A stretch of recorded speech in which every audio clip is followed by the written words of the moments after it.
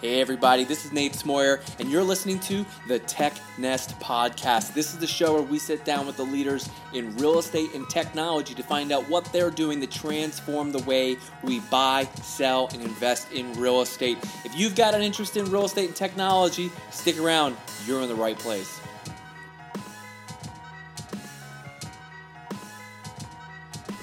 All right, you guys are in for an amazing treat today. We got Chuck Hattemer of Onerent.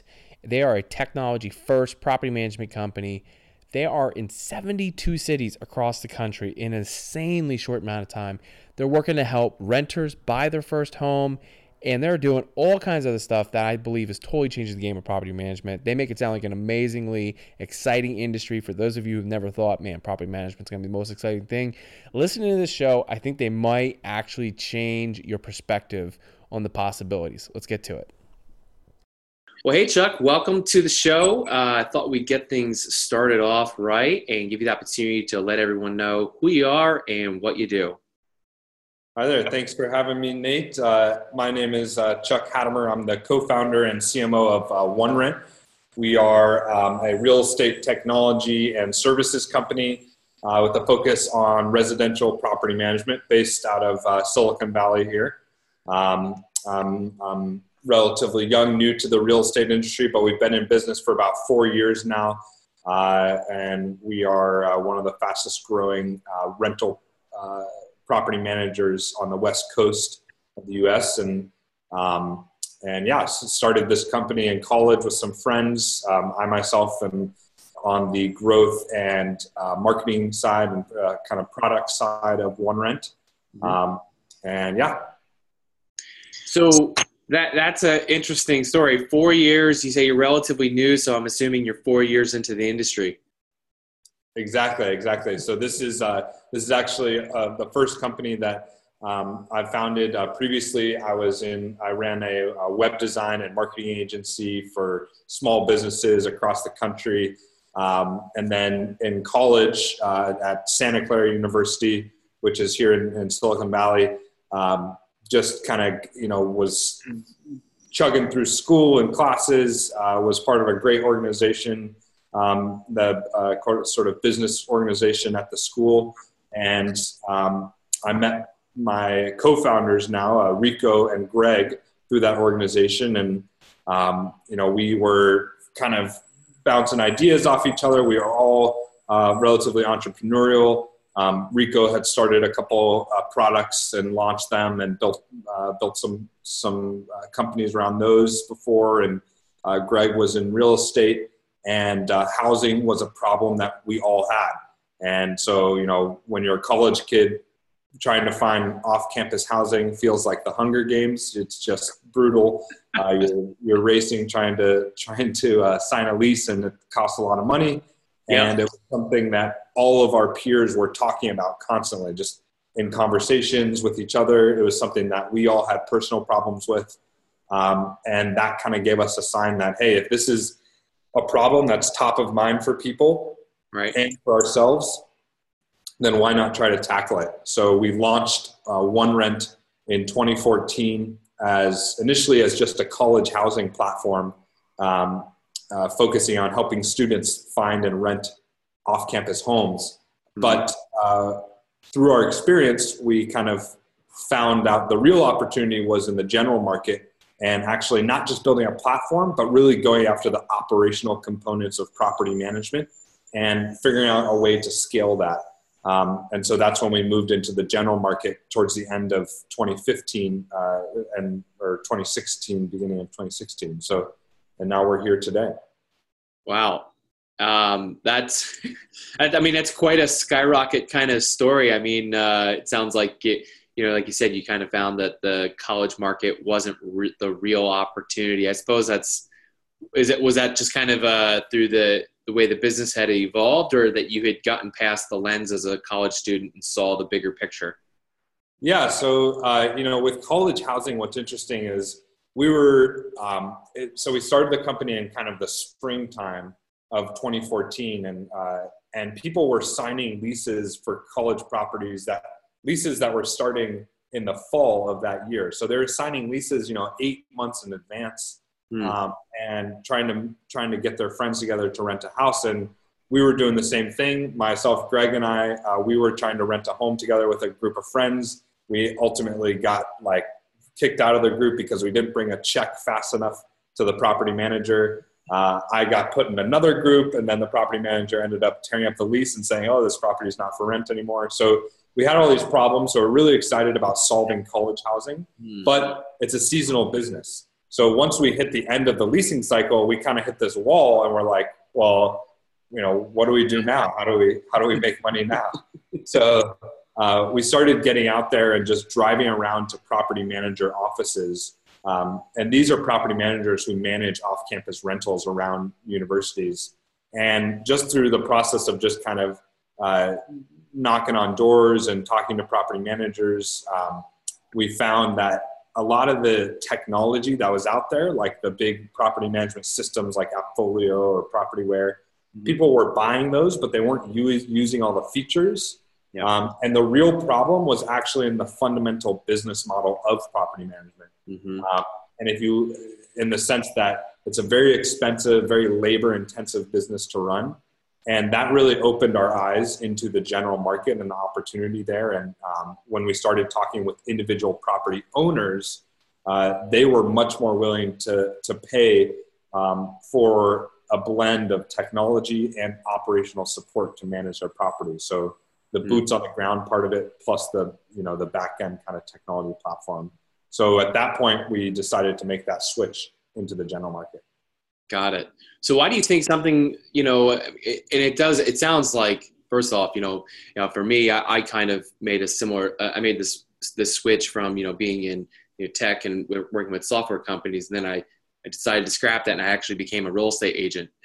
And the jarringness of the technology that I saw being used was it was painful. So, this makes me wonder, I don't even want to ask the question of why is something like Onerent needed now? Because it seems like the answer is obvious, is because we're doing things in an old model. But I have to ask you, why is Onerent needed now? Like, why does the market need that kind of product now?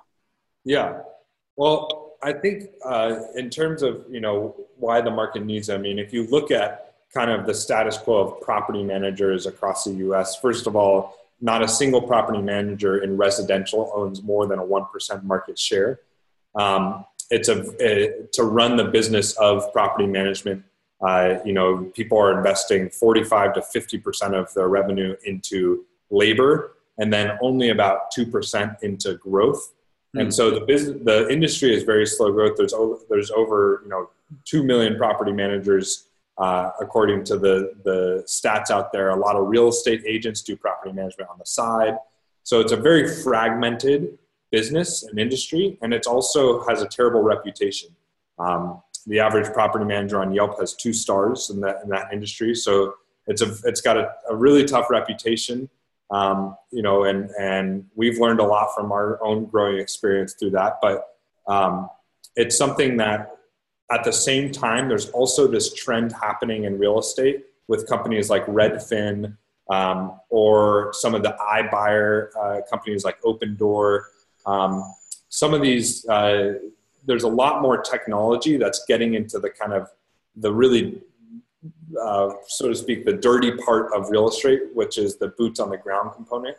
People are getting more comfortable buying a home online or making serious financial decisions online. And they also want more help with the actual operational part of running real estate. So helping identify investments. So, companies like Roofstock, giving you a lot of analysis around the investment of a property and helping you feel okay making that decision to buy a property just as you would buy a stock. I love their platform. It's so cool. Exactly. So it's kind of that trend we see.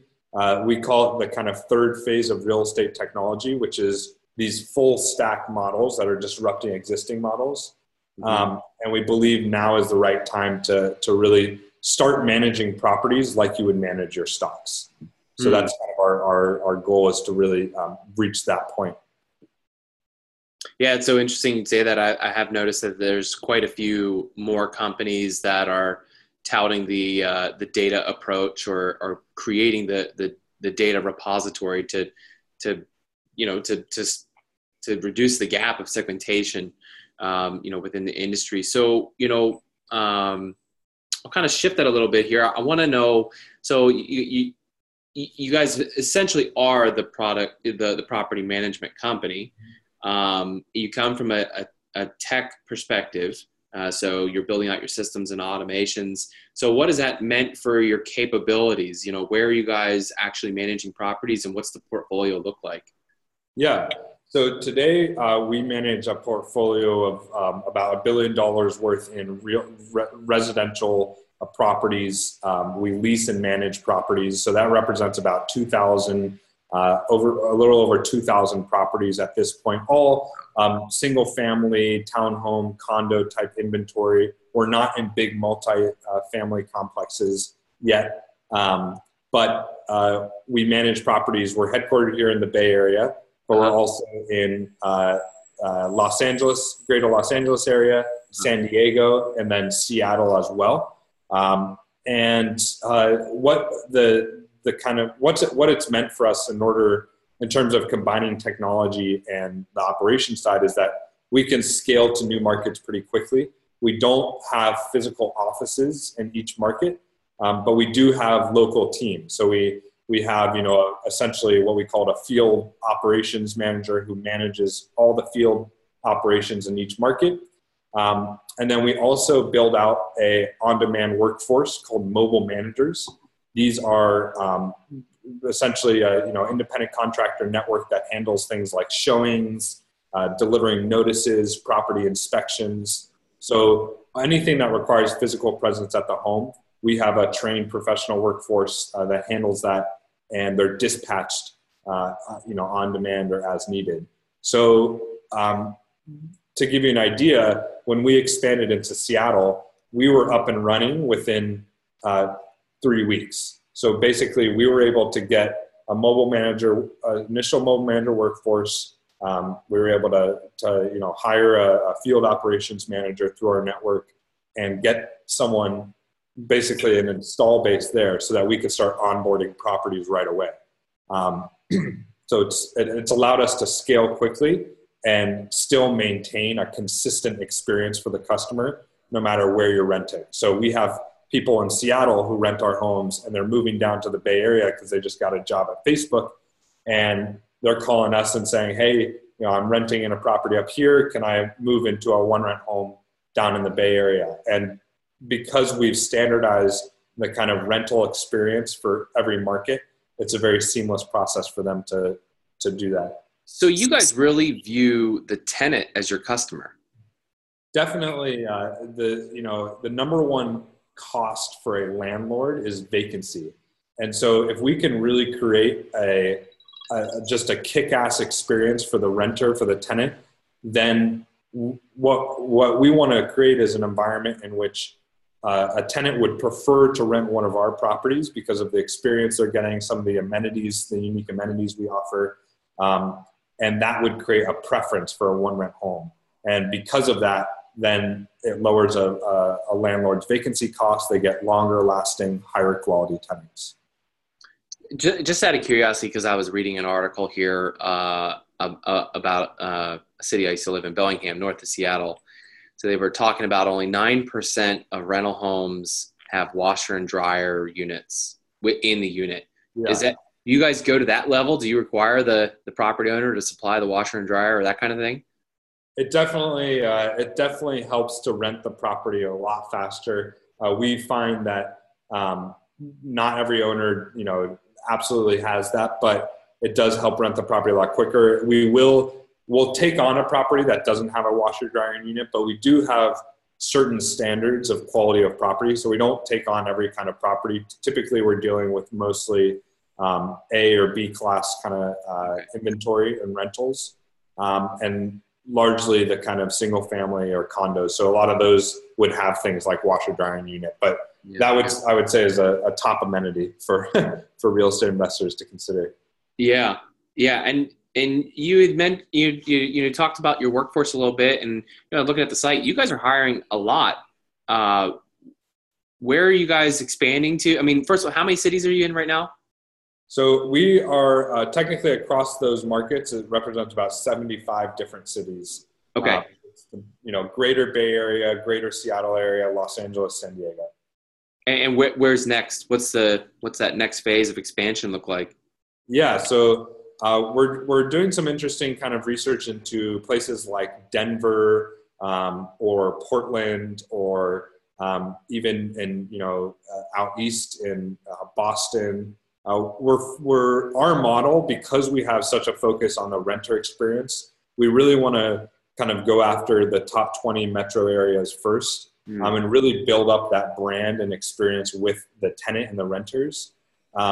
Because again, that's where we see the largest pain points in the whole rental experience, and where we think we can, kind of aggregate demand. And then we would go into secondary and tertiary markets.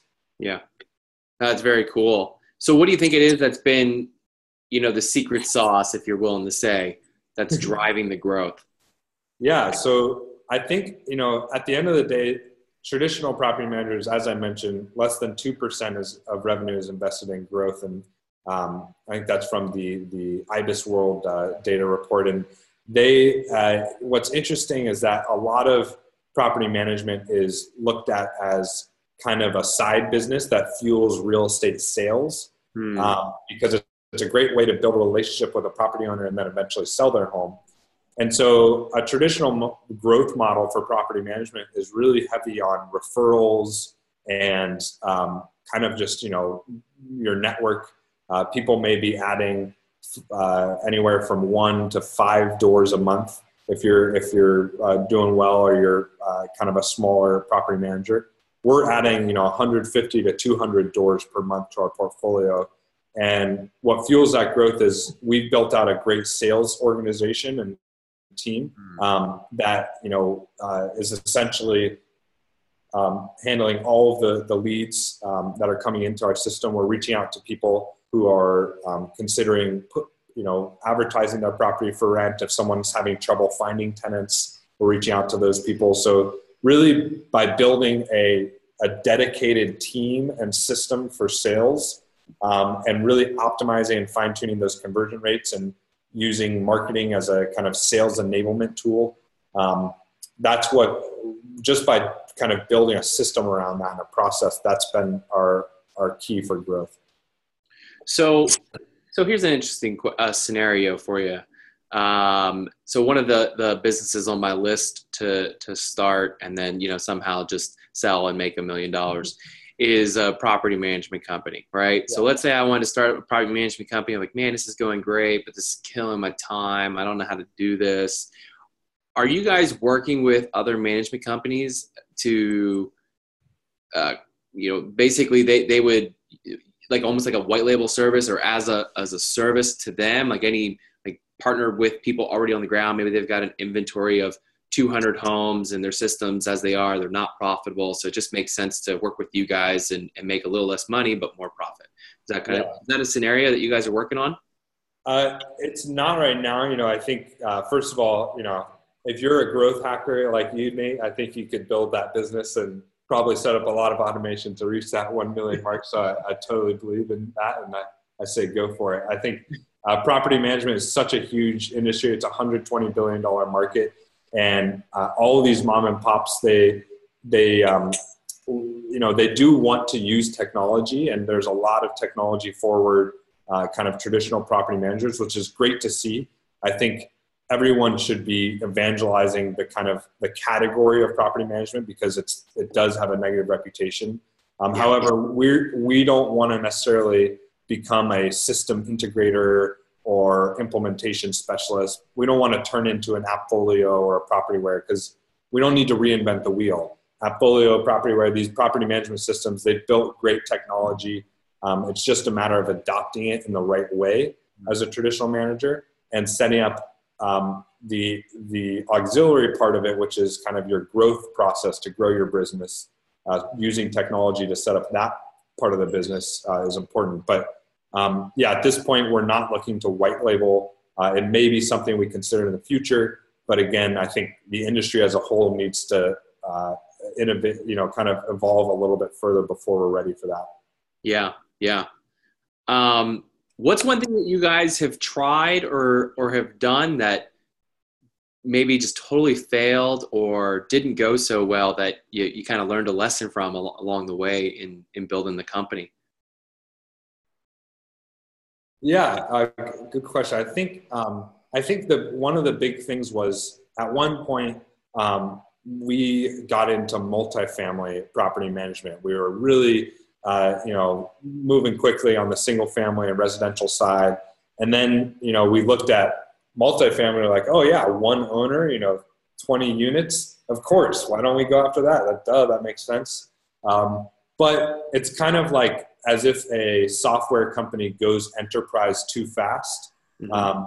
And we realized that the expectations of what a technology system can do for a multifamily owner is not the same as a single family owner. And it's essentially like you're selling, instead of small SMB, small, medium-sized business or enterprise.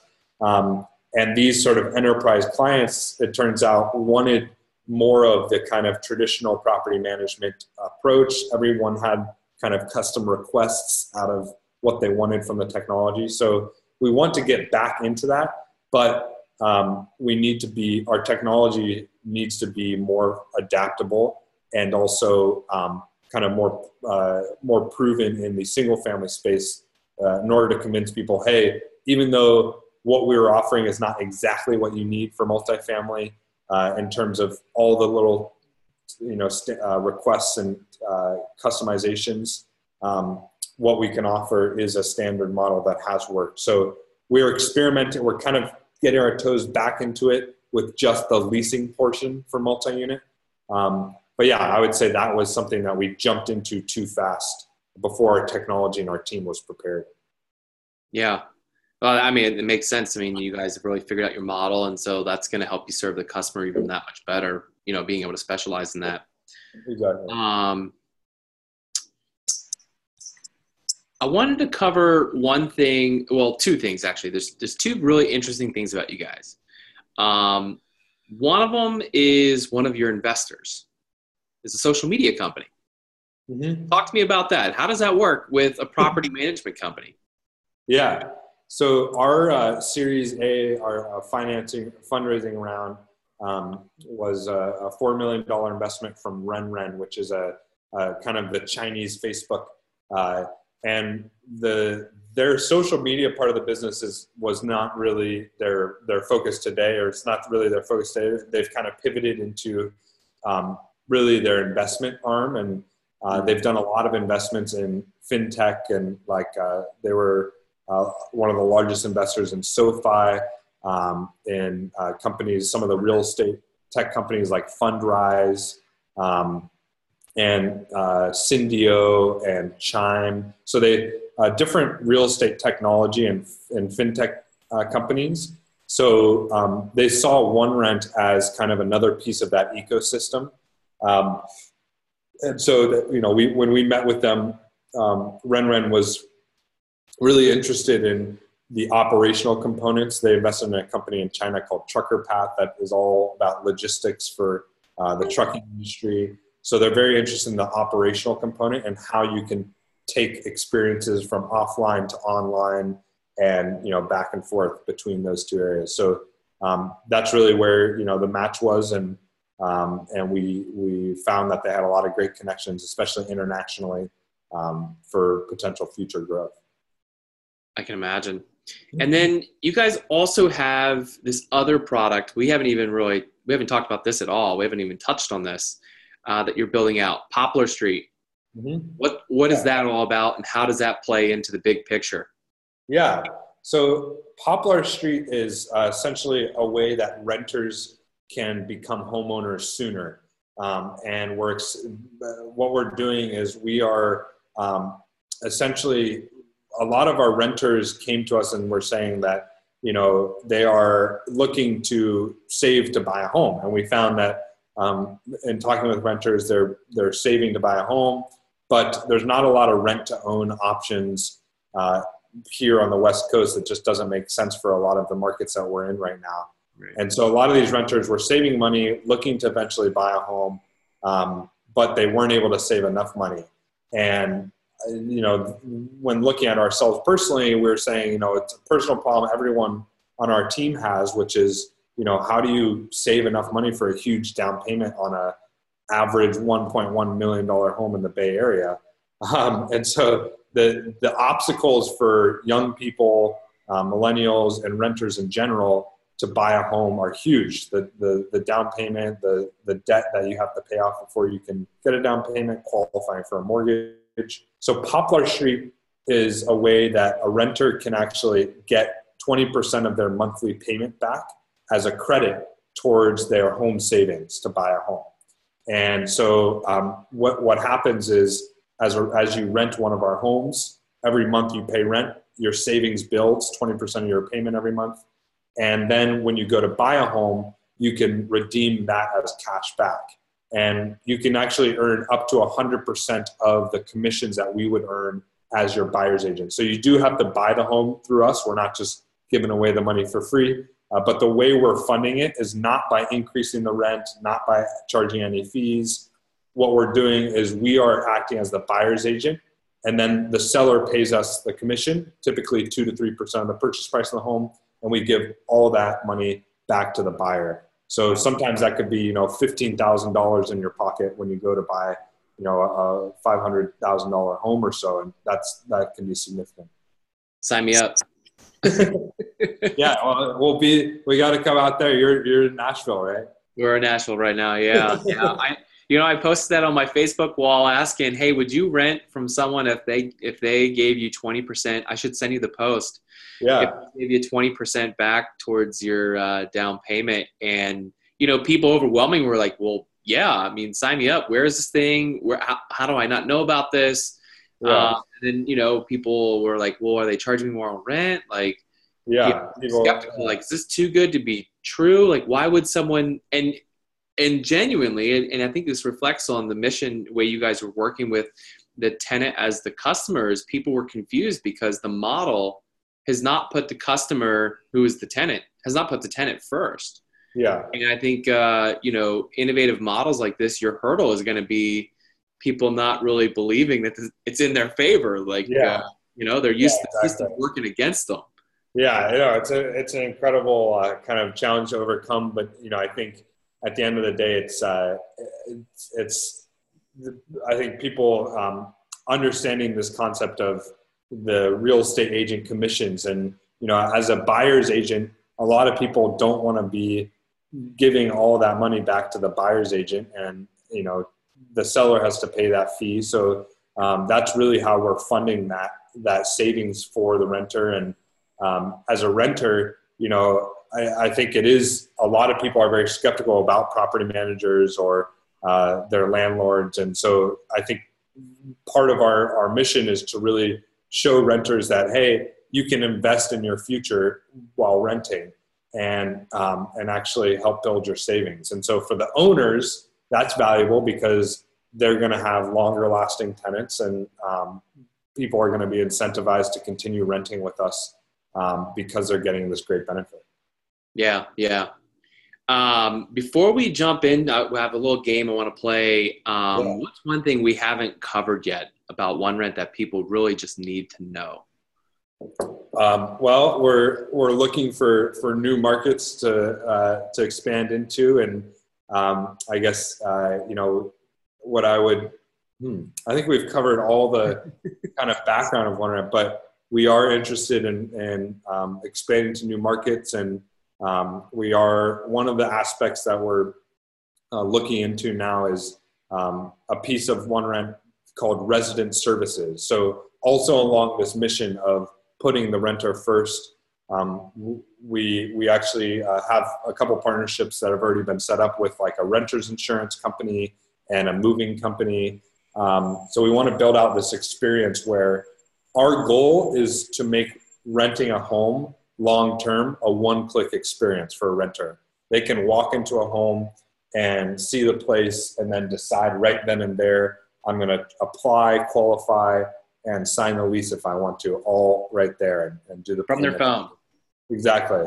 So the next phase of OneRent is all about how do we, what can we do to help with all the other areas that are pain points when you move into a new home. So moving your stuff, getting renter's insurance, setting up smart home technology.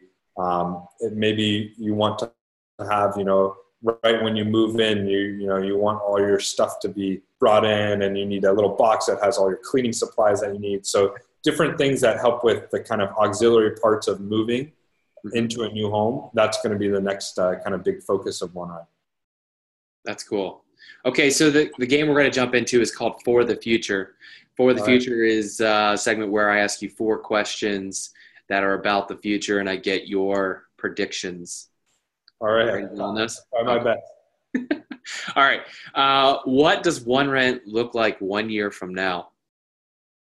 1 year from now, OneRent will have national presence and be both on the West Coast and East Coast, and we'll have a one-click rental experience. So you can walk into a home, apply, qualify, sign the lease, do your payments, we expect to have a much larger team here in the Bay Area, and a lot more markets opened up.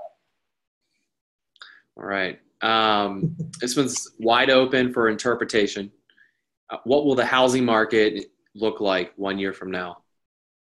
The housing market 1 year from now. Well, I think right now we're seeing kind of softening in the rents, at least in the markets that we're in, because there is a lot of new development opening up.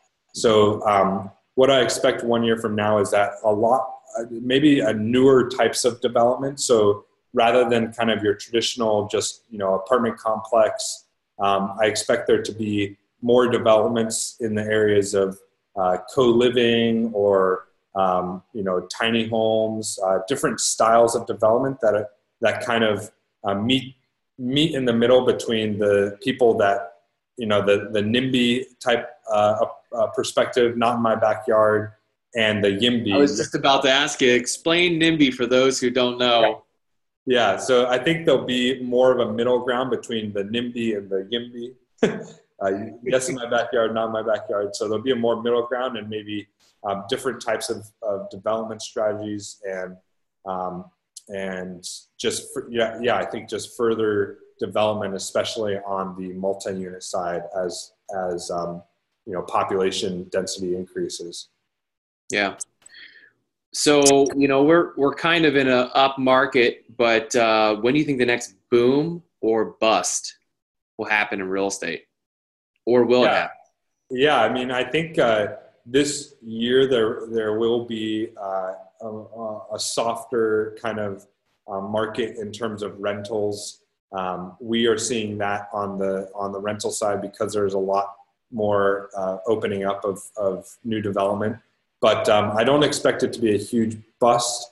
I think it'll soften a little, plateau a little bit, and then I expect next year we'll probably see more of a kind of potential bust or continued softening, depending on how development goes. But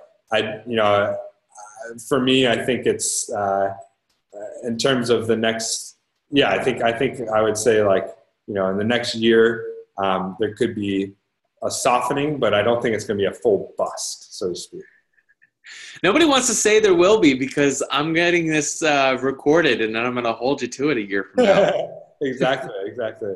And all right, so what's one thing you think will fade away in real estate as a result of technological advances? I think the current standards of real estate commissions, it may be it may be kind of controversial to say, but the way that pricing is done on real estate commissions, whether it's in rentals or sales, I think that'll change. People really want to move more towards the kind of one-time flat fee of buying and selling homes. And a lot of people are doing that. If you have an attorney real estate attorney who can put together the documents and you pay a flat fee.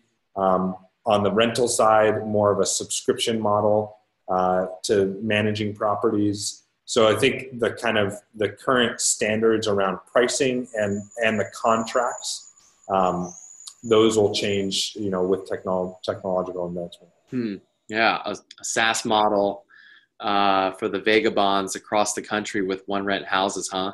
Exactly. All right. Well, hey, we got just a few more here, and then we're going to wrap up. Yeah. These are just some questions for you. So what kind of books are you reading? As a CEO, co-founder, you got to stay on top. So how are you staying sharp? What are you reading? Yeah. So since I'm on the growth and marketing side, I really enjoy some of the books. The classic kind of Eric Ries Lean Startup book is really great. As a first-time founder, you really screw up on a lot of things. And so The Hard Thing About Hard Things from Ben Horowitz is a really excellent book.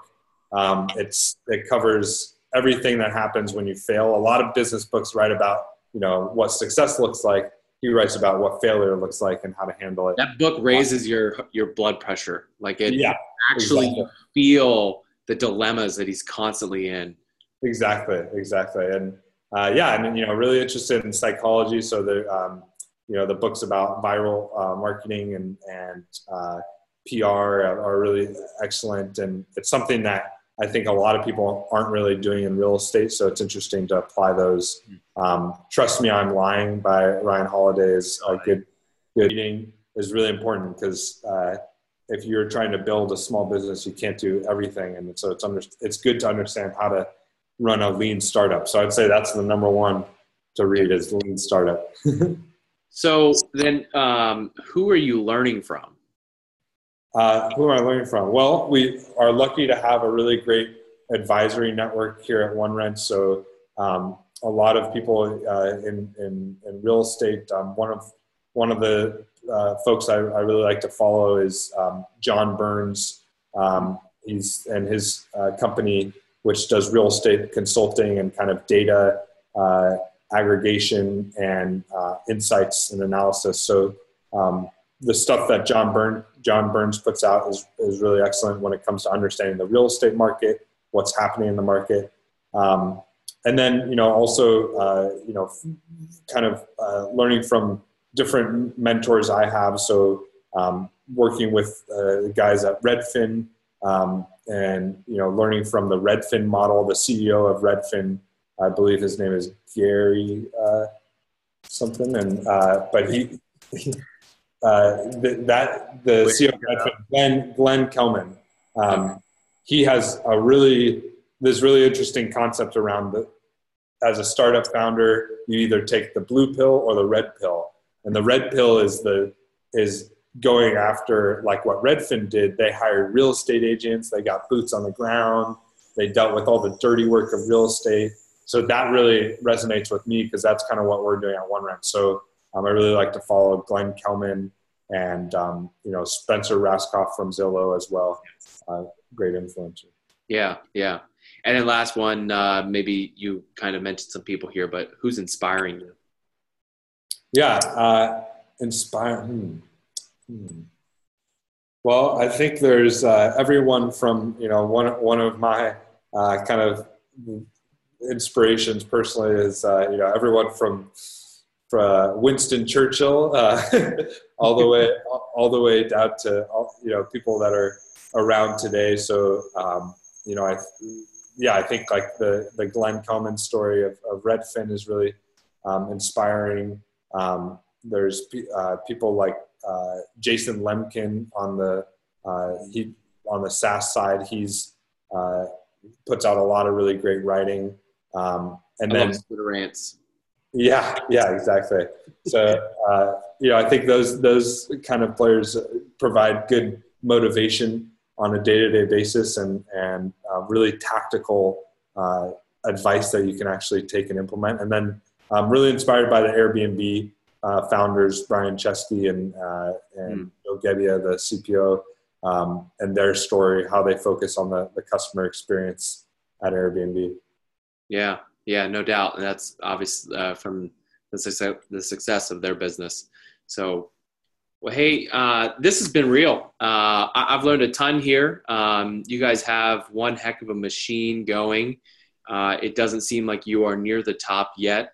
You have pretty far along the way, and I think that you guys will probably continue to see some success. And if we have a market correction, there's certainly going to be some competition in the space. So good on you guys for getting positioned beforehand. So before we head out, let everyone know how to get in touch with you, how to learn more about Onerent, Poplar Street, and everything else you're doing. Yeah, well, check out onerent.co. That's our website. Would love to connect with anyone on LinkedIn. So send me a note on LinkedIn, Chuck Hattemer, and you find me on there. And and check out poplarstreet.com. We have a wait list open for the product that helps you buy a home sooner. There's over 5,000 people signed up so far. So join the party, and love to connect on real estate or growth or marketing. Cool. All right, Chuck. Well, thanks for your time, and we'll catch you later. All right. Thanks so much, Nate. Yep. I'll see you later. Bye. Well, that's it for today. Thanks so much for listening to the TechNest podcast. Hey, don't forget, you can get on the email list so you'd never miss an upcoming episode. That's technest.io. That's TECHNEST.io. Get on the email list. Go to the App Store, whether you found us in iTunes, Stitcher, SoundCloud, wherever you found us. Leave us a 5-star review and share it with your friends. And if you've got a guest or someone that you'd like to recommend, or if you think that you'd be a great guest on the show, hey, send me an email, nate@realteampanda.com. That's nate@realteampanda.com. See you guys later.